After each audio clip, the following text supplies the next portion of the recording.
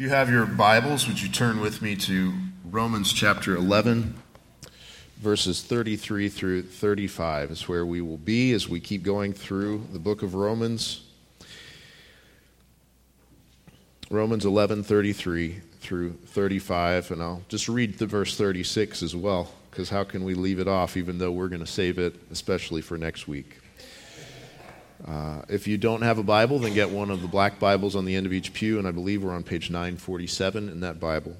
And you can keep it if you don't have one for yourself. It's our gift to you. Here's what it says. Oh, the depth of the riches and the wisdom and knowledge of God. How unsearchable are his judgments and how inscrutable his ways. For who has known the mind of the Lord, or who has been his counselor, or who has given to him a gift that he might be repaid? For from him and through him and to him are all things. To him be glory forever. Amen. It kind of sums up everything, doesn't it? It's one of those passages that you just read it and you feel like you can just sit down and go home. Because there it is. This is all of God. This is all of God. It reminds me of what we looked at a couple of weeks ago as we took 1 week away from Romans, and we looked at Psalm 131, and it said in verse 1 there, O Lord, my heart is not lifted up, my eyes are not raised too high, I do not occupy myself with things too great and too marvelous for me. And it just reminds us that there are things that are too great and too marvelous for us, and also that we are called to occupy ourselves sometimes with things that are high, things that are great about God. And how do we know the difference? Well, it's because he's told us those things in his word. And so this is one of those passages where he has told us things about himself, about how we can't know everything about himself. And yet because he's told us that, we are called to discuss and to set our minds on the idea that we can't know and set our minds on everything that there is to know about God. Does that make sense? And so even in the fact that we can't comprehend him, we're called to try. To try, not beyond the bounds of what Scripture says, not in terms of making stuff up and veering off into conjecture, but in terms of saying, let's look at what God has revealed about himself in Scripture so that we can appropriately understand who God is as God, who we are as not God, and our proper response to him of reverence and awe and worship. This passage that we're in is something of a capstone on all of these teachings that have come before. These past few times that we've met together as we've been going through Romans chapter 11, I've tried to emphasize to you that Romans 11 is a difficult passage of Scripture to interpret. There are all kinds of different interpretations to it. If you want to know the correct one, then just listen to my last few sermons, all right? But he's acknowledging right here, yes, that was a joke. Thank you for laughing. Even though, yeah, okay. But all of this is meant by God to lead us here, not just to know some things about the future, not just to know the difference between ethnic Israel and spiritual Israel, not just to know that God has a plan to save Gentiles and a plan to save Jews and some of the things about how all of this might work out, not to just have certain opinions about eschatology. All of this is put here so that we can be humbled in the sight of God, so that we can recognize God has ways that are higher than our ways. God has thoughts that are higher than our thoughts. God has plans that we don't get to know until we see them happen. There's all kinds of things that the people who were around in Jesus' day obviously didn't understand from the Scriptures, even though they were written in the Scriptures. Do you see all of what were they expecting when Jesus came? They were expecting, based on the Old Testament prophecies, or at least based on their misunderstanding of the Old Testament prophecies, they were expecting that there would be a Messiah who would come who would go about things in a certain way. That they thought he would become a king who would raise up an army and march into Jerusalem on a war horse and slay the Romans and take things over and set up a throne for himself in a palace. And what did Jesus do instead? Well, he marched into Jerusalem on the colt of a donkey with little children around him singing, "Hosanna, Hosanna." And he didn't march in and start slaying people. He did march in and turn over the tables in the temple because he was zealous for the worship of God, but he didn't slay anybody. That's for the second coming. But he came, and instead of bringing an army, he brought a group of disciples who were not very impressive to anybody. A group of fishermen with a weird country accent from Galilee. And he came and he went not to a throne, but to the cross to be crucified. Now, in light of that, as we look back at our Old Testaments, as we read Isaiah 53, for example, we just see it so plainly. Obviously, this was God's plan all along, was that God would come in the flesh and be crucified in our place for our sins, and on the third day rise from the dead victorious. And in that he would fulfill all of the law in terms of obeying it in our place, in terms of taking the curses for our disobedience, in terms of now bringing in people from all nations who don't have to convert to become part of the Jewish nation to come in. All of these things, it's called by Paul the mystery of the gospel. And it was there in the scriptures all along, but they didn't see it until it played out in Christ. And what we see here in Romans 11, well, there's a lot that we see it plainly in Scripture, and you may see it one way in particular now, and one day when you see it play out, you may realize you had it a little wrong, unless you totally agree with my interpretation, right? That's a joke. But all of that is just summed up here in verse 33, all the depth, the riches, and the wisdom, and the knowledge of God. And he's not just summing up what he said in Romans 11, he's also summing up what he said in Romans 9 and 10. And if you wonder about all of the things that he said in Romans 9 about election and reprobation and how hard it is to wrap our human minds around that, well, it's summed up in the fact that God has his mind wrapped around it. And that's what we need to know. God gets it. God planned it.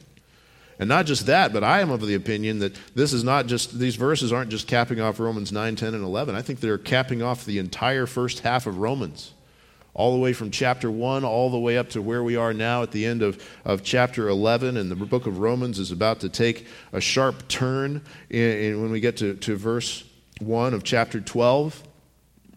And all of this is just saying, after we have spent all of this time going through these incredibly deep, profound, and yet often very simple and straightforward doctrines of the gospel, here's the response that we're to have. God is glorious. God knows what he's doing. God has this. That's where we are. And so let's look at these things about God. Some of these you would call attributes of God. Some of these are just ways of describing God. Let's look at the words that are used here from verses 33 through 35 and contemplate our God. That's what we're called to do today. Contemplate our God. He says in verse 33, first of all, oh, the depth of the riches. He says there's the depth of the riches and the wisdom and the knowledge of God. He has, first of all, this riches. What kind of riches is it talking about? Well, with God, every kind of riches. God has every kind of riches. Psalm 50 says that God owns the cattle on 1,000 hills. And keep in mind that was written at a time when owning cattle was a big part of the way that you were rich. And it was written at a time also when the sacrifices of the Old Testament system were still in place. As there were those who had in mind, well, I'm going to bring this incredible sacrifice out of my flock, and therefore, because I did that, God will owe me. Well, he already has everything. You're not giving God cattle that he didn't already own. God owns the cattle on 1,000 hills. God doesn't just own the cattle on 1,000 hills, he owns everything you have. He owns everything that you don't have. He owns all of the stuff that, the flashy things that would draw our eyes away. I mentioned that I was in the South this week. I flew into New Orleans and had to rent a car, and as I was leaving New Orleans in my rental car, I had a very uneasy interaction at an intersection with one of those Rolls-Royce SUVs. You've probably seen those around, and I don't know how much they cost, $500,000, something like that. And I won't say that he almost hit me, but it was a very uneasy interaction. And I started having that thought, how much is this rental car, how much would I have to pay if this thing got destroyed? How much would I have to pay if my rental car destroyed that Rolls Royce? Thank God it didn't. But we see things like that and we just say, wow, there's somebody who has one object that is worth probably twice as much as our annual church budget. One object that is beyond what almost any of us in here would make in a number of years. But just think about what God has. He already owns that car. He already owns all the rest of them. He owns not just the cattle on 1,000 hills, but he owns the Rolls Royces in 1,000 garages of 1,000 mansions, and he owns all the world that the mansions are in, and he owns all the universe that the world is in. God owns everything. But in particular here, the kind of riches that it's talking about, it's probably not talking about, well, just physical stuff in this world, although God already owns all of that, and everything in our bank accounts and everything else. He owns it all. But the kind of riches it seems to be talking about here are the kind of riches that overflow to us who believe in Christ. He's talking about the kind of riches that are not the temporary riches of this world. This world has all kinds of flashy things that moth and rust destroy and that thieves break in and steal. God owns all those things, but in Christ, he gives us better riches than those things. In Christ, what he gives us is things that can be taken past the grave, so that whether you have a lot or a little in this life, that you can trust in the riches of Christ as your treasure. He says in 1 Timothy 6:17, "As for the rich in this present age, charge them not to be haughty, nor to set their hopes on the uncertainty of riches, but on God, who richly provides us with everything to enjoy." As we set our hopes on God, as we realize that whether we have a lot or a little in this life, that's what God has chosen as our portion for us to use for his glory, as we think about that, we need to remember the kinds of riches that are described as overflowing to us who believe in Christ. We have, according to Romans 9:23, the riches of his glory given to us.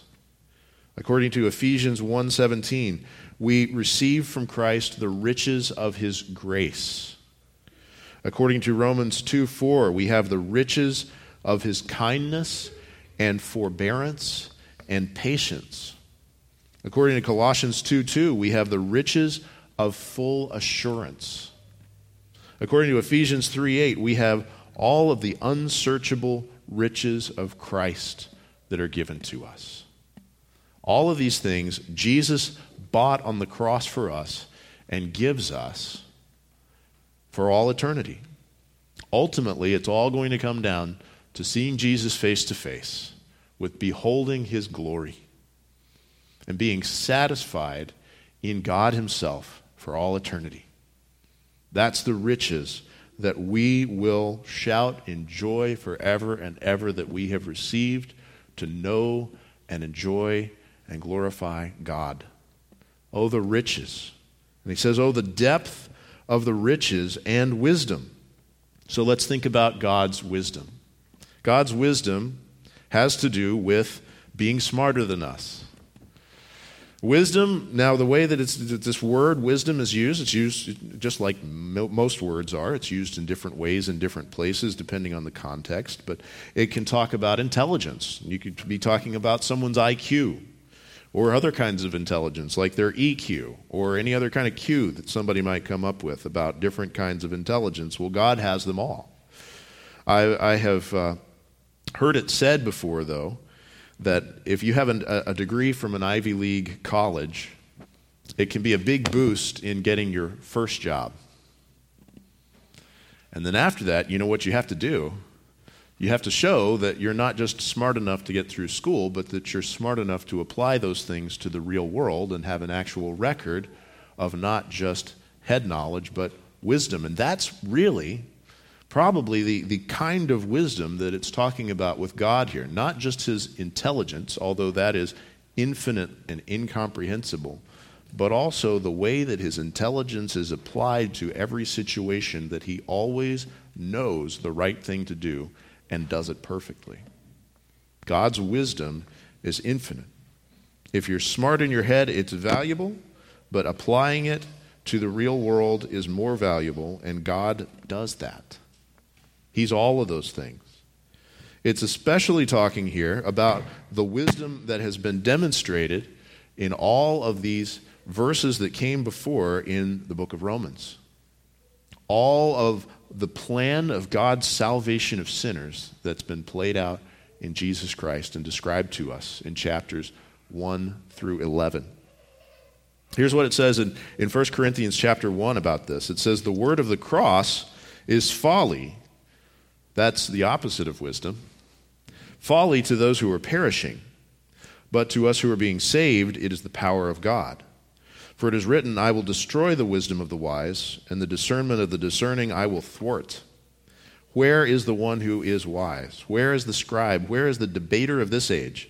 Has not God made foolish the wisdom of the world? For since in the wisdom of God the world did not know God through wisdom, it pleased God through the folly of what we preach to save those who believe. For Jews demand signs, and Greeks seek wisdom, but we preach Christ crucified, a stumbling block to Jews and folly to Gentiles. But to those who are called, both Jews and Greeks, Christ the power of God and the wisdom of God.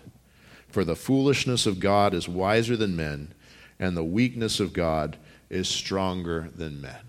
If you want to know the wisdom of God more deeply than anywhere else, look to the cross of Jesus Christ. Look to the cross. It is in the wisdom of God that in one place and in one person and in one act of righteousness, that God could bring together the fullness of his justice upon our sin with the fullness of his grace toward us to forgive our sin. It all comes together in Christ and in his sacrifice on the cross. If you want to know the depth of wisdom, look to Jesus. Look to his sacrifice for your sins on the cross. Don't look for wisdom in all the other kinds of places that your heart is drawn off to in the flesh. There are all kinds of ways that we could try to prove that we are smart. All kinds of ways that we could be convinced that guy over there doesn't make any sense, but he sounds confident, and so he must be way smarter than me. Look to the cross. Here's the way it's summed up in Ephesians 3. We prayed through this just a minute ago, but it says, "To me, though I am the very least of all the saints, this grace was given to me to preach to the Gentiles the unsearchable riches of Christ." You hear those riches? That riches language? "And to bring to light for everyone what is the plan of the mystery hidden for ages in God, who created all things, so that through the church the manifold wisdom of God may now be made known to the rulers and authorities in the heavenly places." Do you know what it's saying there? God's wisdom in saving sinners has as one of its primary purposes God demonstrating his glory to angels and demons. Isn't that interesting? God is demonstrating in the wisdom of the cross and of salvation of sinners by making us born again by the Spirit. He is showing off, and rightly so, as the only one who has the right to show off. He is showing off the beauty of his wise plans to save us. And it says this was according to the eternal purpose that he has realized in Christ Jesus our Lord. Amazing, amazing. God's knowledge. It says the depth of the riches and the wisdom and the knowledge of God. What is that talking about? Well, it's really closely related to wisdom. It's got a lot of overlap with wisdom. It involves all of the smarts that are discussed in wisdom, and in fact, it's probably talking more specifically about those smarts. The wisdom of God would probably be mostly speaking of God's ability to know and to do all of the wise things, to play things out in the right, wise ways, and his knowledge would have to do with his perfect understanding. He gets it. He knows everything. He sees everything, and he understands everything. He understands every part of everything. Every math class you've ever taken, God got it long before anybody had ever written a math book. Everything. God is able to put together every bit of knowledge because he is the progenitor of it all. He is the creator of all things. Everything that is true has always existed as true in his own mind from eternity past. God gets it. God has knowledge that's above all of us.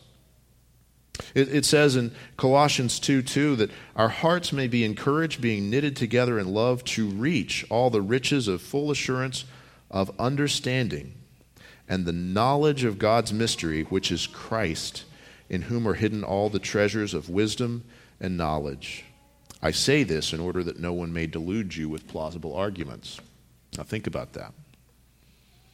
All of the wisdom and the knowledge of God are hidden in Christ. That's what I was saying just a second ago. If you want to know how smart is God, look at the cross.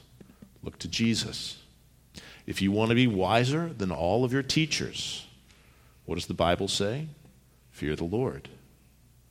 You need to look to Christ for wisdom. Don't be led astray by people who want to convince everyone that they are smart and knowledgeable. I'm not saying that there's no value to being smart. There's a lot of value to it. I'm not saying that there's no value to being knowledgeable. There's a lot of value to it. Pursue it. But don't be among those whose goal is to show those things off. And don't be led astray by those who are constantly seeking to show those things off. If you want to know the wisdom of God, it's not found in the fact that someone can come in and tell you how many books they read recently and how many quotes of John Calvin they can come up with on the fly and how many different ways of describing the decrees of God they can list out. The wisdom of God comes in knowledge of God, personal knowledge of God through Jesus Christ in the cross. I'll leave it for now. There are lots of people in this world who've taken seminary classes, and that's good. But if somebody is always bringing up to you all the time that they should be in charge because of that, that's not the wisdom of God. There's lots of people in this world who have studied Greek and Hebrew, but if you come across people, you come across them on the internet or on TV or somewhere else like that, people who are trying to use Greek and Hebrew to tell you, I'm the smart guy, and therefore you can't trust your English Bibles because of what I have told you about my deep secret knowledge of the original languages. Do not trust that person. Do not trust that person. Don't be that person either. It's a temptation for many. But here's what we're to do. We're to treasure Christ, not to treasure looking smart. We're to treasure the wisdom of Christ. Whether we are talking about the way that we would demonstrate ourselves to Christians or whether we're talking about the way that we would demonstrate ourselves to the world. Many Christians put a great amount of value in the hope that one day they or other Christians can come across to the unbelieving world as smart. You know what? It's never going to be the case. It's never going to be the case because we preach folly according to the worldly view. We preach Christ crucified. And if we are presenting ourselves in such a way that the world comes away and says, that was the smartest person I have ever heard, and therefore I must repent, it's just not going to happen. If you do want people to repent and believe, that's not saying you can't know the smart guy things. It's not saying you can't know the apologetic arguments, but the message of the wisdom of God that saves souls is the message of the cross. That is the wisdom of God in Christ. And, you know what? There's all kinds of smart things that we could know. Jim Neuheiser, who is one of the pastors in Fire, he's also a professor at Reformed Theological Seminary, and he shared this week that he sometimes, in the faculty break room at RTS, he will overhear conversations between godly men, conversations that he just does not understand. And he said that there are certain things that he would think to himself, yes, I've read the books on that, I've studied that, and then he goes in there and he hears those guys talking about it, and he says, I have no idea what they're talking about. That's all right. There is a level of conversation, too, that would be above those guys' heads, and there would be a level of conversation that's above those next guys' heads, and on up and on up. But you know what? You never get to some level of conversation that is above God's head. All of the smartest conversations you have ever heard about the Bible or anything else, God is looking down at us as little children discussing things that he can chuckle. You know how it is when a little kid, they're not necessarily wrong about something, but just the way it comes out of their mouth, you turn around and you know what I'm talking about?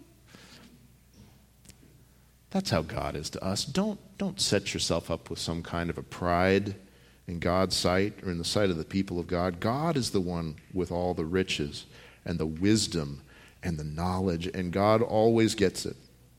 Every subject that's ever been contemplated, every subject man has ever figured out, every subject man has never even figured out that the subject exists, God already gets it. And let's make this personal. God has a full knowledge of you. Have you ever thought about that? I hope you have. If you're a Christian, you have. God has a full and thorough and perfect knowledge of you. He knows all of the things that you know about yourself. He knows all of the things that you have forgotten about yourself. He knows all of the things that you never knew about yourself. He knows the full history of your life, the full history of your family, the full history of your lineage. He knows the full history of your future. It hasn't played out yet, but it's written in his book. He knows all of the actions that you do in public. He knows all of the actions that you do or have ever done in secret. God knows every word that you've ever spoken in public. God knows every word that you have ever muttered under your breath that you thought no one else heard.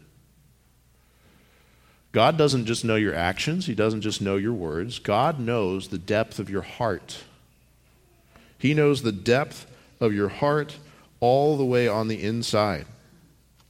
He knows every thought of your mind, the thoughts that you thought on purpose and the thoughts that just came there. He knows every feeling of your emotions. He knows every desire of your will. Sometimes people will say, well, only God knows my heart, as a way to kind of defend themselves. But it's a little bit terrifying when you think about it. God knows my heart. God is a righteous judge. God will perfectly punish every sin of all time, not just the ones done in the body, not just the ones spoken with the mouth, but the sins of the heart. He sees it all, he knows it all, and to be a just God, he must and will fully punish it all. But isn't that the beauty of the cross of Jesus too? In the fullness of God's knowledge of our own hearts, every sin that we have ever committed, for us whose faith is in Jesus Christ, it was put on Jesus at the cross. The ugliness of our heart sins that God knew perfectly, it was counted as Jesus's. And he died, suffered under the wrath of the Father, put it away forever, and separates that sin from us as far as the east is from the west, and does not count it to us any longer. And in its place gives us all of the blessings of the righteousness of Christ himself. That's the depth of the wisdom and the knowledge of God toward us who are sinners. Tim Keller, pastor in New York City who just recently passed away, he said in his book on marriage, he said, "To be loved but not known is comforting but superficial. To be known and not loved is our greatest fear, but to be fully known and truly loved is a lot like being loved by God." That's the knowledge of God. And God shows his love for us that while we were still sinners, Christ died for us.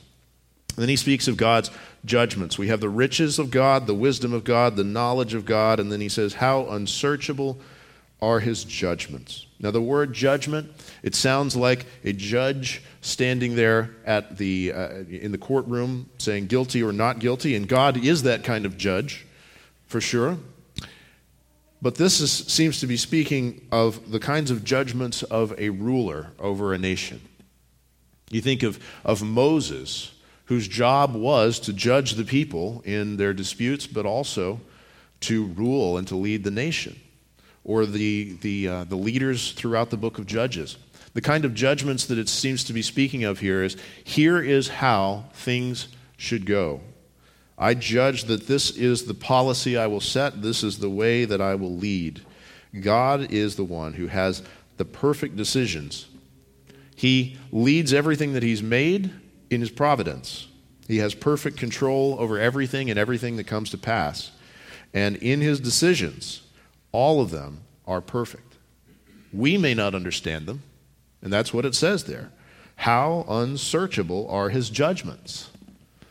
When we start to think to ourselves, well, I'm going to get exactly why God allowed or did everything that has happened in this world. No, his judgments are unsearchable. We're not going to get it all, and that's all right. It says in Job 5, verse 9, God does great things and unsearchable, marvelous things without number. He gives rain on the earth and sends water on the fields. He sets on high those who are lowly, and those who mourn are lifted to safety. He frustrates the devices of the crafty so that their hands achieve no success. He catches the wise in their own craftiness, and the schemes of the wily are brought to a quick end. Or in Job 9:10, God does great things beyond searching out, and marvelous things beyond number. Believer in Christ, you can rest assured that God's unsearchable judgments are working together for your good, for those who love God and are called according to his purpose. Unbeliever, come to Jesus. God's ways and his judgments are unsearchable. That's the next thing. His judgments and then his ways. How inscrutable his ways. Now, what are ways? Well, it's the way you go. Another way that you could translate this word is paths or roads. The path that God has chosen to take. And it says that this is inscrutable. It means it is beyond searching out. It is beyond tracing. Now, these paths, if you were a skilled hunter, then you could search out the path of an animal in the woods. And if you had a trained police dog, then you might be able to find the path of a criminal who's on the run, even if he's trying to cover his tracks. But nobody can search out the paths of the Lord. His ways are inscrutable.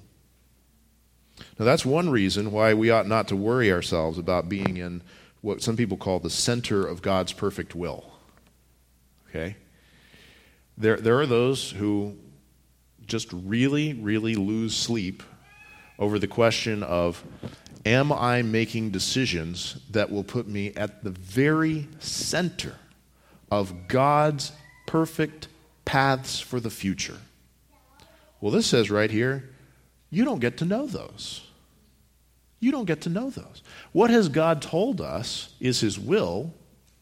Well, I mean, there are certain things about the future that He's told us. Jesus is going to come back and rule forever and ever. He's going to judge the quick and the dead. He's going to raise us to eternal life through faith in Him. There's a lot of things that we know about the future, but there's also a lot of things between now and then that we don't get to see the plan for. There is nothing in Scripture that says, hey, you in particular, here's exactly the best possible course of your life. Make these decisions. He has just not chosen to reveal things to us that way. He has not chosen to make His paths able to be searched out. What He has done, though, is He has shown you His perfect commands. He's called us to trust Him, and as we trust Him, to obey Him. You got to trust and obey. There's no other way to be happy in Jesus. Did you know that? Ever heard that? Don't worry about searching out God's perfect paths. God has it taken care of, and He's told you, trust and obey. That's His will. That's His will. So He has inscrutable paths. He's revealed some things. He hasn't revealed other things. If you want to know the way that you should walk, here's what it says in Psalm 119, 105. Your word is a lamp to my feet and a light to my path. God's paths, that's up to God. It's all laid out in the brightness of His knowledge and perfect ways. He gets it. We don't need to get it. But what He does is He takes His word over to our path. And His word, as we open it up daily, meditate on what it says, pray, obey. God uses this as a light on our path, and that's where we need to be. You may not be satisfied with the path that Scripture lays out for us. You might be convinced that you can reach a certain level of spirituality where you can also figure out the path that God has planned, but you can't. So praise Him for the depth of His knowledge, for the depth of His wisdom. Praise Him that His paths are inscrutable, and follow Him in His word. And then we also have in verse 34, the mind of God. Who has known the mind of the Lord? This is quoting here from Isaiah chapter 40, and I'll just read Isaiah 40, verse 13 through 15. He says, who has measured the Spirit of the Lord, or what man shows Him His counsel? Whom did He consult, and who made Him understand? Who taught Him the path of justice, and taught Him knowledge, and showed Him the way of understanding? Behold, the nations are like a drop from a bucket, and are accounted as the dust on the scales. Behold, He takes up the coastland like fine dust. Boy, He puts us in our place, doesn't He? We think to ourselves, boy, I'm going to build a big, important thing for myself. And God looks and says, the nations are like dust on the scales. That's how big God is. How can we know the mind of God? Well, who has known the mind of God? Now, you might think to yourself that you are very good at holding your cards close to the vest. You may think that you're very, very good at people not being able to read what's going on in your head. But what's funny is that sometimes, even when we start to think that, you get these advertisements on the internet. And I've heard people say, they are using the microphone on my phone because things that I have only said in secret are popping up as ads. Or people who are even convinced that the internet can read their minds somehow. You know what's the reality, though? We're actually not as hard to figure out as we think we are. A careful observer, and those people on the internet, they get paid pretty well to be very careful observers. A careful observer can figure out a lot of things that you're thinking, even when you think you're keeping them hidden. Satan can figure out a lot of things that you're thinking, even though he can't read your mind. He certainly can figure out a lot more than you would expect by watching you very closely. Your mother can do that. There's people in your lives who can do that. My point is, though, our minds are not as hard to figure out as we might convince ourselves that they are. God, though, who can know his mind? Who can know his mind? Now, God in his grace has given us right here this 1,000+ page book of his thoughts. And we can know these things of the mind of the Lord that he has revealed to us in perfection by his Spirit. The Spirit has known the mind of the Lord because he is God. And he searches these things out, and he has breathed out these words to us. So I don't mean to say that we just should claim that we don't know anything about what God thinks, because God has told us lots of what he thinks. But at the same time, God has also told us infinitely more, has also not told us infinitely more than he has told us. And we need to rest content in the fact that God's mind is beyond our understanding. We're to understand what he has told us. We're to think deeply about what he's told us. We are to understand God as deeply as we possibly can, but part of that understanding is to also know that there will always be things about the mind of God that will always be beyond our ability to know. And that's good. That's the kind of God I want. Not the kind of God who is so small to just figure out. We have in Romans 8:26 verses 28 some beautiful teaching about this. It doesn't just mean, if we say, well, we can't know the mind of God, it doesn't mean let go and let God. It doesn't mean give up and just say, well, God's going to do everything, I'm not going to do anything. Here's what it says for us. Likewise, the Spirit helps us in our weakness, for we do not know what to pray for as we ought. But the Spirit himself intercedes for us with groanings too deep for words. And he who searches hearts knows what is the mind of the Spirit, because the Spirit intercedes for the saints according to the will of God. And we know that for all those who love God, all things work together for good to those who are called according to his purpose. I'm just going to sum that up and say, we don't know the mind of God, but God knows us. And he knows what he's doing, and he's going to carry us through. We trust him. And then what about his counsel? Who has known the mind of the Lord, or who has been his counselor? Let me just say this. You and I need counselors. You and I need counselors. By counselors, what do I mean? I mean other human beings who can help us to evaluate ourselves, who can help us to evaluate what's going on in our lives, who can help us to evaluate the right way to go, the right way to handle things. Now, there are such a thing as wicked counselors. The Bible warns us not to walk in the counsel of the wicked.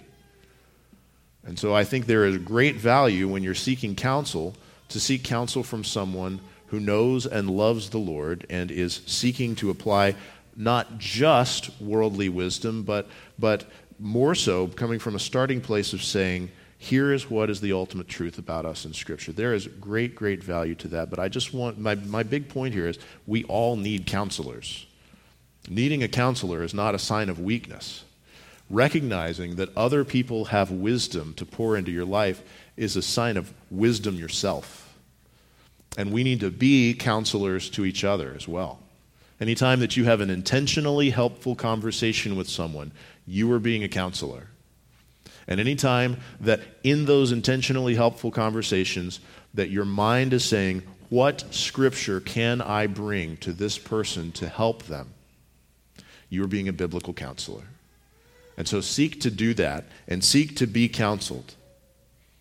Now, we also know that it's not just us lowly, church people here in this little church in Mattawan, New Jersey, you look at the greatest, most powerful leaders in the world, and what are they surrounded by? Counselors, advisors. You look at God, how many advisors does he need on his staff? Zero. Now, a president of a country, he may need somebody to come in and somebody who's an expert on economic policy to come and fill him in on the gaps where he doesn't understand these things and to help point him in the right direction of what he should do. Or he may need somebody who can come in and advise him about the current state of affairs in Sudan and the warring factions there and what the response of the country should be. All kinds of things. God doesn't need that. God is already the expert on everything, perfectly. Already knows exactly what to do. This goes back to the riches of his wisdom. It goes back to the riches of his knowledge. But God doesn't need counselors. He works perfectly according to what? The counsel of his own will. He's the only one who can do that. And it says in Ephesians 1:11, all of this, as I said, it's topping off what's come before in the book of Romans about God's salvation of us. It says in Ephesians 1:11, we have been predestined, those of us who have come to faith in Christ, we have been predestined according to the purpose of him who works all things according to the counsel of his will. When God needs advice, where does he go? His own will. He's already got it. And in that wisdom, in that counsel, it is perfect for him to save sinners like you and me. Amazing. And then finally, God's need of nothing.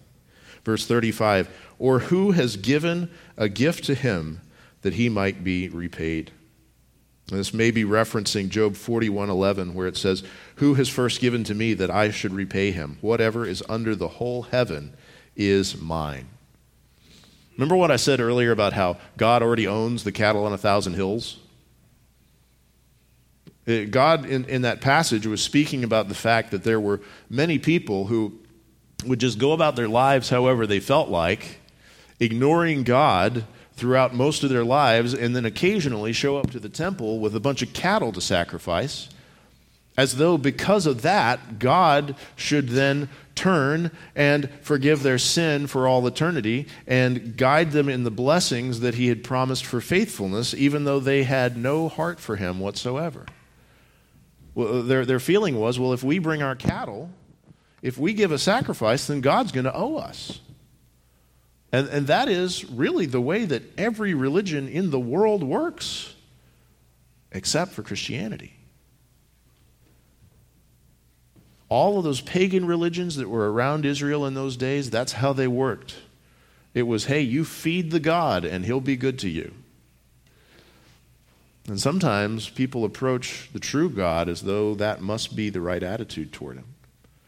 If I feed the God, then he'll be good to me. If I do things for God, then he's going to owe me one. If I'm a good enough person, then I'm going to deserve the rewards that he has. This says that is not the case with God. This God is so much bigger than anyone's conception of a God and how a God ought to operate. He's a God who cannot be given to that he might be repaid. Or a God that you can't first give to him that he should then repay that person. That's a better way of putting it. If you come to God and you say, God, I'm going to do this for you if you then do this for me. Just imagine, what if you walked up to Jeff Bezos with a $5 Wawa card, said, I got this for you, and then you expect that he's going to come invite you to live in his guest house. It's not going to happen, but you know what? You would actually be adding $5 to Jeff Bezos' net worth if you handed it to him. How much are you adding to God's net worth in what you give to him? Nothing. What is added to God by every tithe that you have ever put in the offering plate or in the offering box? Nothing is added to God. I'm not telling you not to tithe, but Don't think you're making God owe you one. You're not. What's ever been added to God by the greatest act of service that you've ever done for God? Nothing. Again, I'm not telling you not to serve God. We just have to have a right conception of the God that we're serving. He was just fine before he ever created anything. He needed nothing. And now that he has created us and all things, he still needs nothing. It is gracious that he has made us exist, and it has made it possible for us to serve him. But we're not adding something to him. Here's what it says in Acts 17, verses 24 and 25. The God who made the whole world and everything in it, being Lord of heaven and earth, does not live in temples made by man, nor is he served by human hands as though he needed anything, since he himself gives to all mankind life and breath and everything. Don't think that God automatically owes you something just because you're a human being, or just because you're a high-quality human being, which, yes, all of you are. Don't think that God automatically owes you something because you have resisted a particular temptation to sin that you didn't resist before. Don't think that God owes you something because you had personal acts of holiness and religious devotions that you brought to him. Don't think that God owes you something because you have served your fellow human beings in love. Don't think that God owes you something because you did an act of service to God. Jesus told this parable about that. Will any one of you who has a servant plowing or keeping sheep say to him when he has come in from the field, "Come at once and sit down at table"? Will he not rather say to him, "Prepare supper for me and dress properly and serve me while I eat and drink, and afterward you will eat and drink"? Does he thank the servant because he did what was commanded? So you also, when you have done all that you were commanded, say, "We are unworthy servants. We have only done what was our duty." So here's the question. If we're not going to be able to make God owe us something, how are we going to be saved? How are you going to have your sins forgiven if you can't make God forgive your sins? How are you going to go to heaven if you can't convince God that you deserve it? Well, it's by God's grace alone. Grace alone. Only by his freely giving, not by our making him indebted. It's by his free gift. It says in Romans 5:6, while we were still weak, at the right time Christ died for the ungodly. Not for the people who deserved it, not for the people who made God owe him one. For the ungodly, Christ died. 1 Peter 3:18, Christ also suffered once for sins, the righteous for the unrighteous, that he might bring us to God. Jesus has done the work. Jesus has done it. We give, we serve, we love, we seek holiness.